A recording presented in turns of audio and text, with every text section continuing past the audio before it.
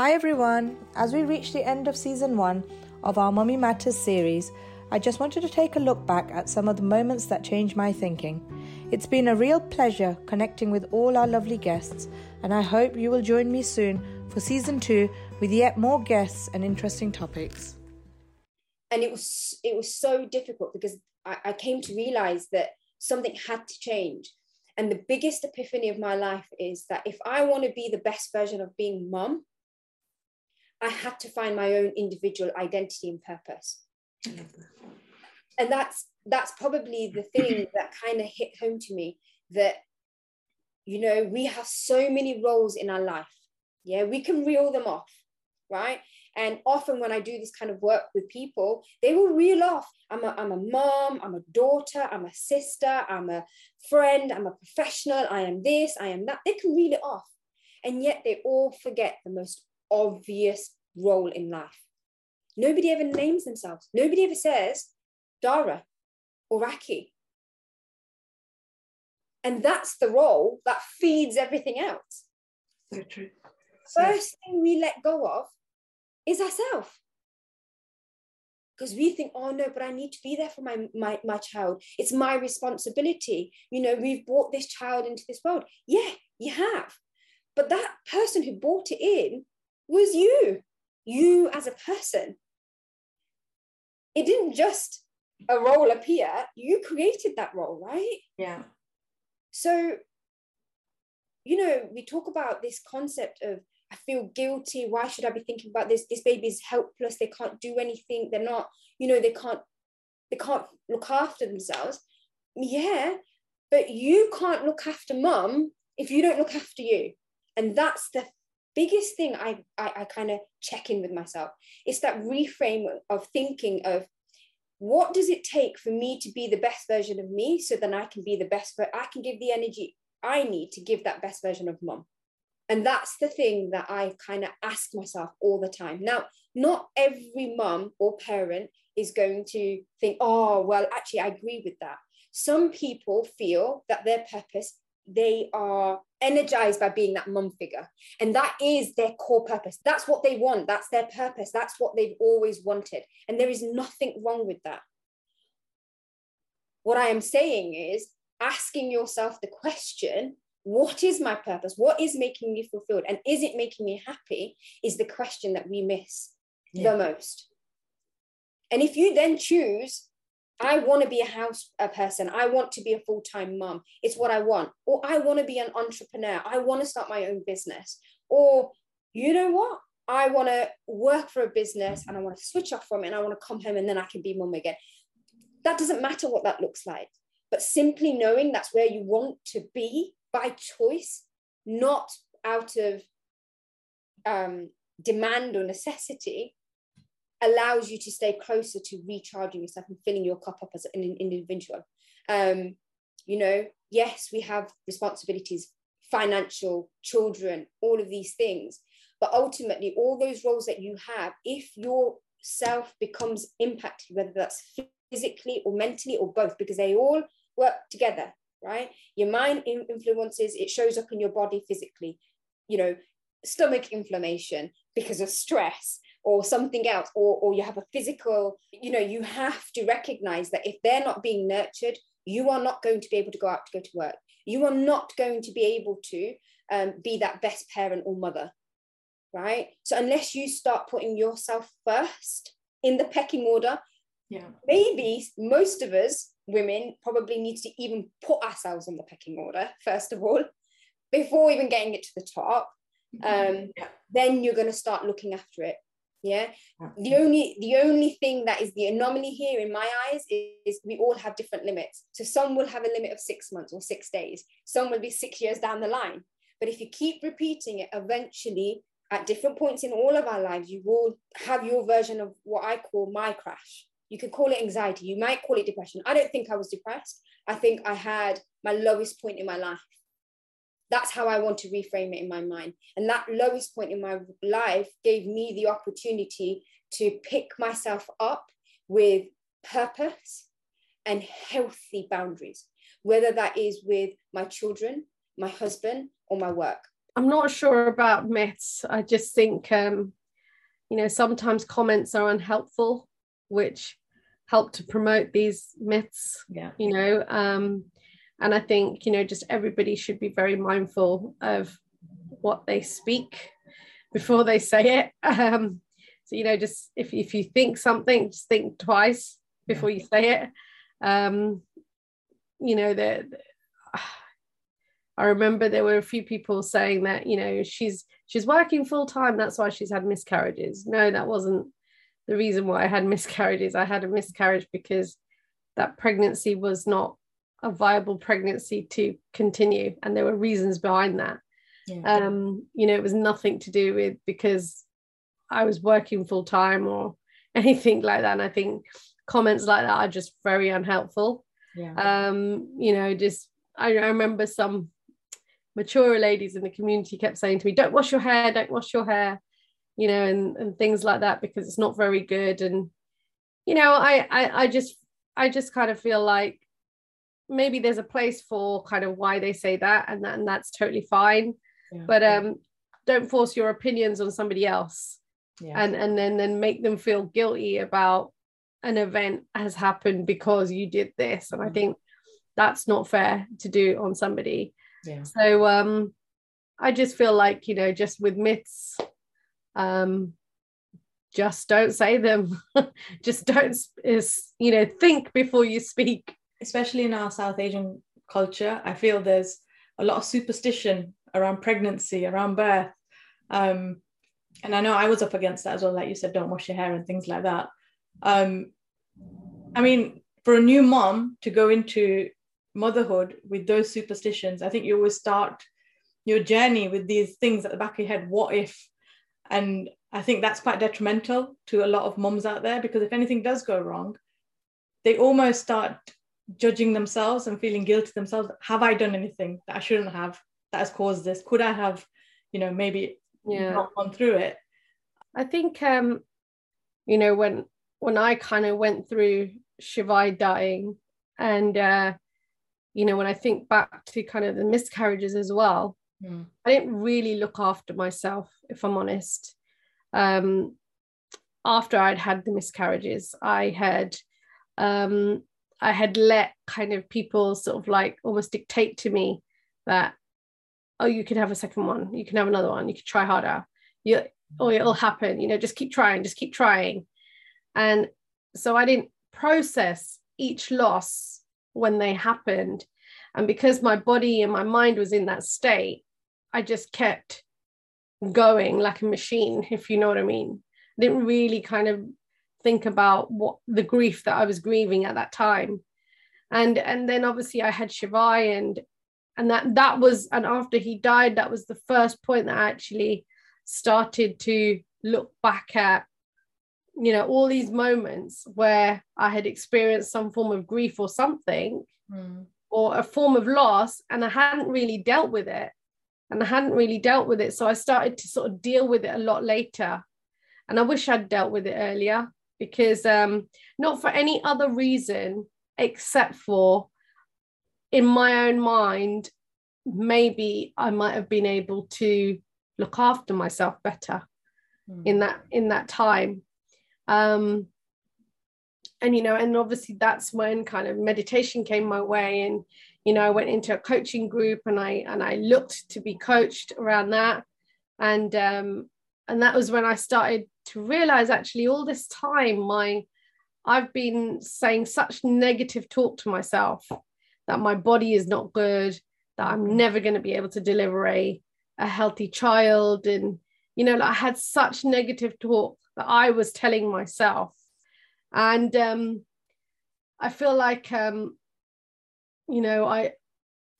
should have just not paid attention to that negative talk as much, and I wish I'd kind of taken that position to look after myself earlier.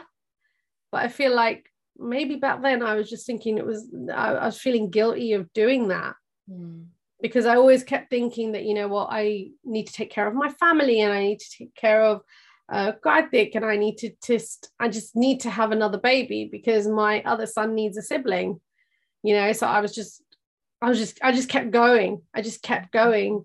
But what I wasn't doing in that journey is I was not looking after myself. And that's the biggest lesson that I've learned, is that to be able to look after other people, I need to look after myself first. Like, you have to fill your cup up before you start serving from an empty cup. Yeah. I wish I had taken care of myself a lot longer and not felt guilty about it. And, because I certainly don't feel guilty about it anymore. I actively do a lot of things for myself. We do things as a family as well. So martial arts has now become a big part of our life. My son has been doing it for 7 years. He does Kung Fu. And, part of the reason that we put him into Kung Fu is because we thought, it would help his body, mind, and his physical sense to be able to cope with a lot of these things like breathing and yoga and, physical strength. It's all kind of combined in martial arts. Yeah. And so he's been doing that journey for 7 years now. And, Karthik and I started the martial arts journey last year. And Karthik turned also to exercising as a way of him being able to cope with his own mental health and his own well-being. And for me, exercise came a lot later. I went down the route of meditation, and that was what's helped me to cope through this whole time, and journaling. And I have I've got, this is my gratitude journal, which is what I write in every single day. I write 3 things. You can see some of them here. I've written in there. I write 3 things every single day about what I'm most grateful for. And that's, that's a gratitude journal. That's kind of a way of living a life of gratitude. And it helps me to focus on the good things rather than kind of things that I want to let define me, which are maybe bad.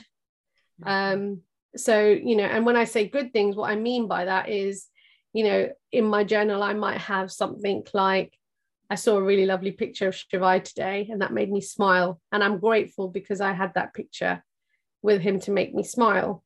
Or it could be, I got reminded today of, the time, like today, I might write down that, I got reminded today of, we used to call the baby bump, the miscarriages that we had, each one of them, we used to call bump 1, or, whatever. And that makes me smile, actually, now, even though it is, a moment that was quite sad for me. Yeah. And I still miss, and I wonder what those babies would have been like, it just reframes my thinking a little bit, and just helps me focus on some of the better parts of life, rather than not better parts of life, but what I'm going to take from that situation, rather than, I don't want to be sad. And that's the biggest thing, that I don't want to be sad, like I was before, because even though the situation was traumatic and it was sad and it was lonely, what I've come to realize is that actually I don't want to be sad about it anymore. I don't want to cry about it anymore. I just want to think back at, those babies and think back to Shivai and just focus on doing some really good stuff out there in his name, and helping as many people as I can, and, just really like embracing life, because he just had 8 months, and those babies weren't even born to experience a life. And here I am, and I have a life. I'm here. So, I kind of owe it to my babies, and I owe it to myself to live that life that they never had. And in that journey, if I can do some good, then that's great. And if I can spread some fun and laughter in my own life and in my family's life and in people that watch me, then that's good for me as well. Because, when I'm gone, I want my kids to look back and say, what, mum went through a lot of things, but you know what, she always made us feel happy. And I want to leave them with happy memories of me, and not leave them with sad moments of me.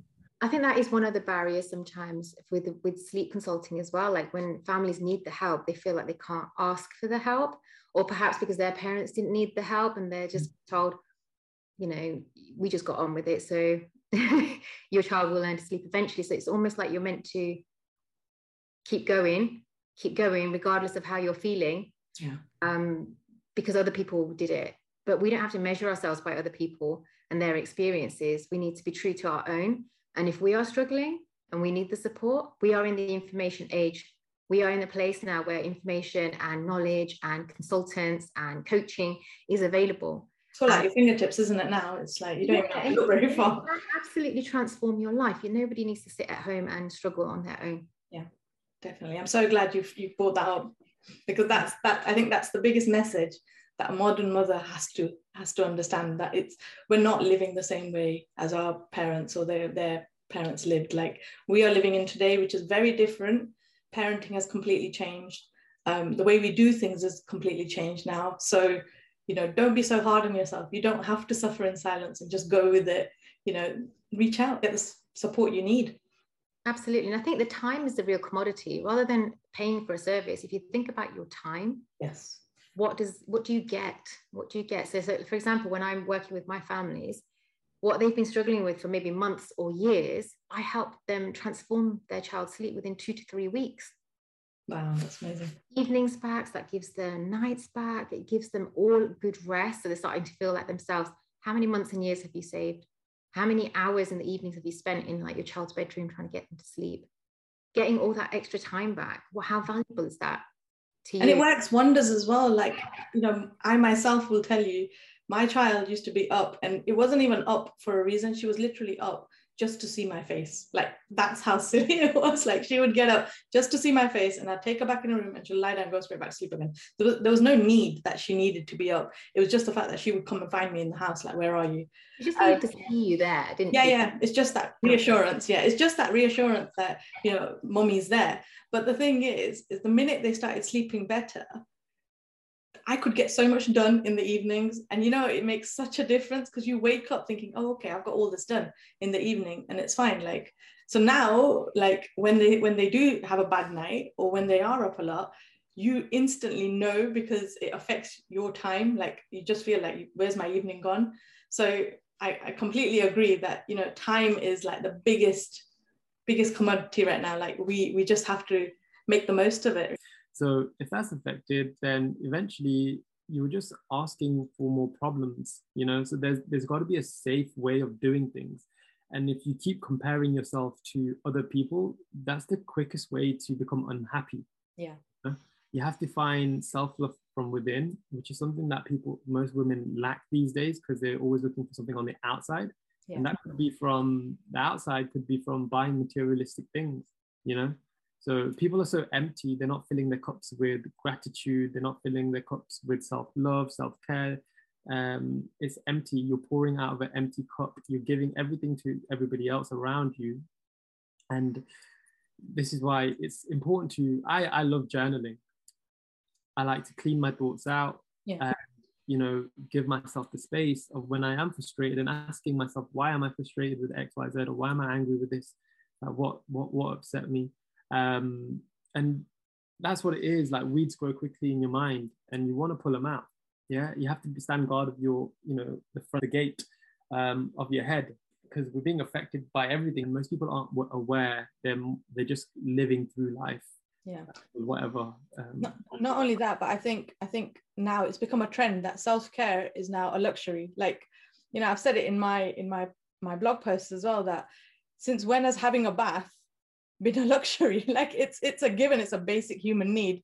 But like, even like sitting down with a hot drink, it's become a luxury now, and it shouldn't be like that. It should be about, you know, having that time for yourself. Like, you schedule meetings, you schedule time for your kids, you schedule everything else. But why not schedule time for yourself? Why not build in that time every day? You know, like you're saying, your journaling is your time. That's the time you set out for it. And it helps massively. Like, I'm a mum of 3, and I'll be the first one to say that up till very recently, I have been all about everyone else. It has just been part of it. But I've actually learned that unless I am 100%, I can't give 100%. I can't give 100% to the kids, to my husband, to the family. And And that's, I think, it's an I think it's something that as an Asian, I know for a fact that it's been embedded in my kind of ethos for generations. Like I've had my grand saying it, you know, my mom says it, and it's only very recently that I'm like, okay, right, we've got to rise above that. There's truth in what they're saying, but there needs to be that balance. And I think you have, and I guess kind of bring it back to anxiety, I think you have to be mindful of your own anxiety and the stories that you're telling yourself in your head about actually what's going to happen if they miss out on this. How because actually it's probably not going to mess up their development that much, but I think there's a fear that actually, and I kind of have a bit of a narrative I'm hearing from other people that, you know, they've missed out on so much, so therefore they're going to be really messed up as a result. So you need to do all of this stuff to overcompensate, and it's that fear of wanting to do the absolute best for your child and wanting to undo what's happened, except you can't undo what's happened, and actually being mindful that you're probably being driven by your own anxiety, and maybe if you take a step back, things will be okay. And the more that you're getting really anxious and the more that you're worrying about these things, the more your children are hearing you get anxious and worry about these things, and the more they think that there's going to be a problem. I would say find somebody, a safe person that you feel able to talk about it with. Somebody who's hopefully not going to get caught up in your anxiety, so you're not going to be both sitting there panicking together and winding each other up, but a calm person you feel you can trust. Because sometimes when you start to talk about these things out loud, you realize how caught up you're getting. Sometimes you realize how ridiculous you're being, because you get them, and I'm the worst person for this, you kind of get it stuck in your head and it's going round and round in your head and you're starting to panic, and then you say it to somebody else and they're like, mate, I had the same with my kid, like, this is normal, don't worry about it. Because the more you make these things into a big deal, the more of a big deal you often become. I think when you start to feel maybe in your body that panic rising, that kind of knot in your stomach, try and find a way to take a step back and just breathe. And if that is kind of getting out for a walk, or, you know, locking yourself in the toilet and having a coffee if you have to, if you're surrounded by whatever you need to do, just to get 5 minutes to just breathe and say to yourself, do I need to be getting this anxious? I guess kind of the third one is sort of just trying to remind yourself that just because you're thinking it doesn't mean it's true. But I think it's really important with that to actually surround yourself with people that would give you that level of support. I think there's a lot of stigma attached to having anxiety, having anything that affects your mental health with motherhood, because your worth as a mother is often kind of judged by how well you cope. And I think there's a lot of moms out there who need that validation from an external source, when really I think it's really important to kind of hone in and understand that validation is someone's opinion. What you are is what you are. Like you can't take that away, that you are a good mom. And yeah, we all have those bad days, but that doesn't make you a bad mom, you know. And I think it's one of those things that I think, because I've heard it from a lot of friends that say, you know what, I'm such a bad mom, I told my child off for misbehaving, and then you feel so guilty, and then that mom guilt creeps in, because obviously mom guilt never goes away. It's always there, you know, when you least need it. But it's almost this thing that you have to kind of live up and almost perform as a mother to be able to feel like a good mother, almost. And I think it's about finding those people in your life who get it, and finding those people in your life where you feel safe to be vulnerable, because you have to, in order to be able to say this is what's going on for me, you have to allow yourself to be vulnerable and sort of talk about, actually, this is what I'm feeling, this is what I'm worrying about, this is what's going on for me. And I think I wouldn't say, you know, just do it with anybody. I think you need to find the right people to do that with. And I suppose coming back to kind of running and why I find that helpful is, for me, I have a group of friends I go running with, which for me is quite helpful because they're a bit older, their kids are a bit older. And so when I'm talking about what's gone on with my child, they're like, yeah, like we had that. I get it, yeah. You'll get through it. And that is very, it's very reassuring, but it's making sure that you have, whatever your community is, finding people in your community that you feel safe to talk to. And I think sometimes for some mums that can be the tricky bit, because I'm hearing what you're saying in terms of you go to playgroup and there are all the mums that, you know, look like they got it together, who look like they're sleeping through everybody else. Yeah. Who their child came out the uterus using cutlery and all the rest of it, sleeping through the night, no issues, potty training, where, you know, out of nappies by their first birthday. And that's not necessarily helpful. And I think there are people out there who will try and make themselves feel more secure by judging you, which really just makes them feel more insecure, because that's reinforcing their own beliefs around not being a good enough mother. But they're and so it's being mindful of finding the right people.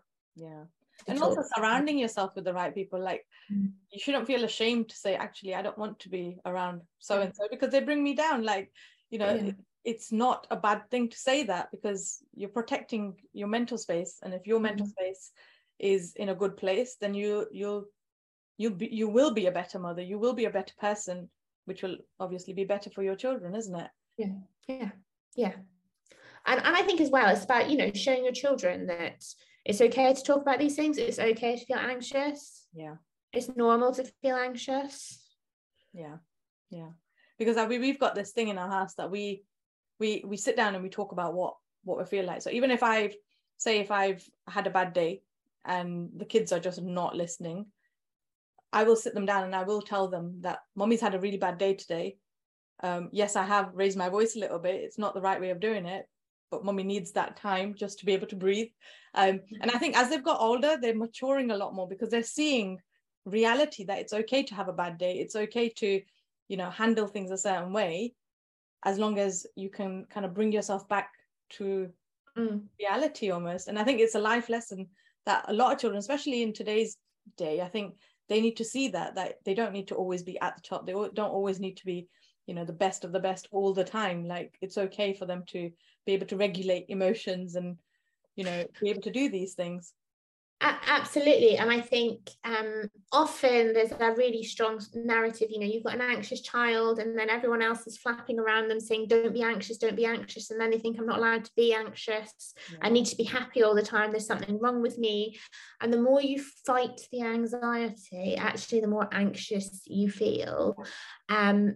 And so by showing your children that actually you can feel anxious, or you can feel angry, or you can feel sad, and you can work your way through it and you can be okay at the other end, is so important.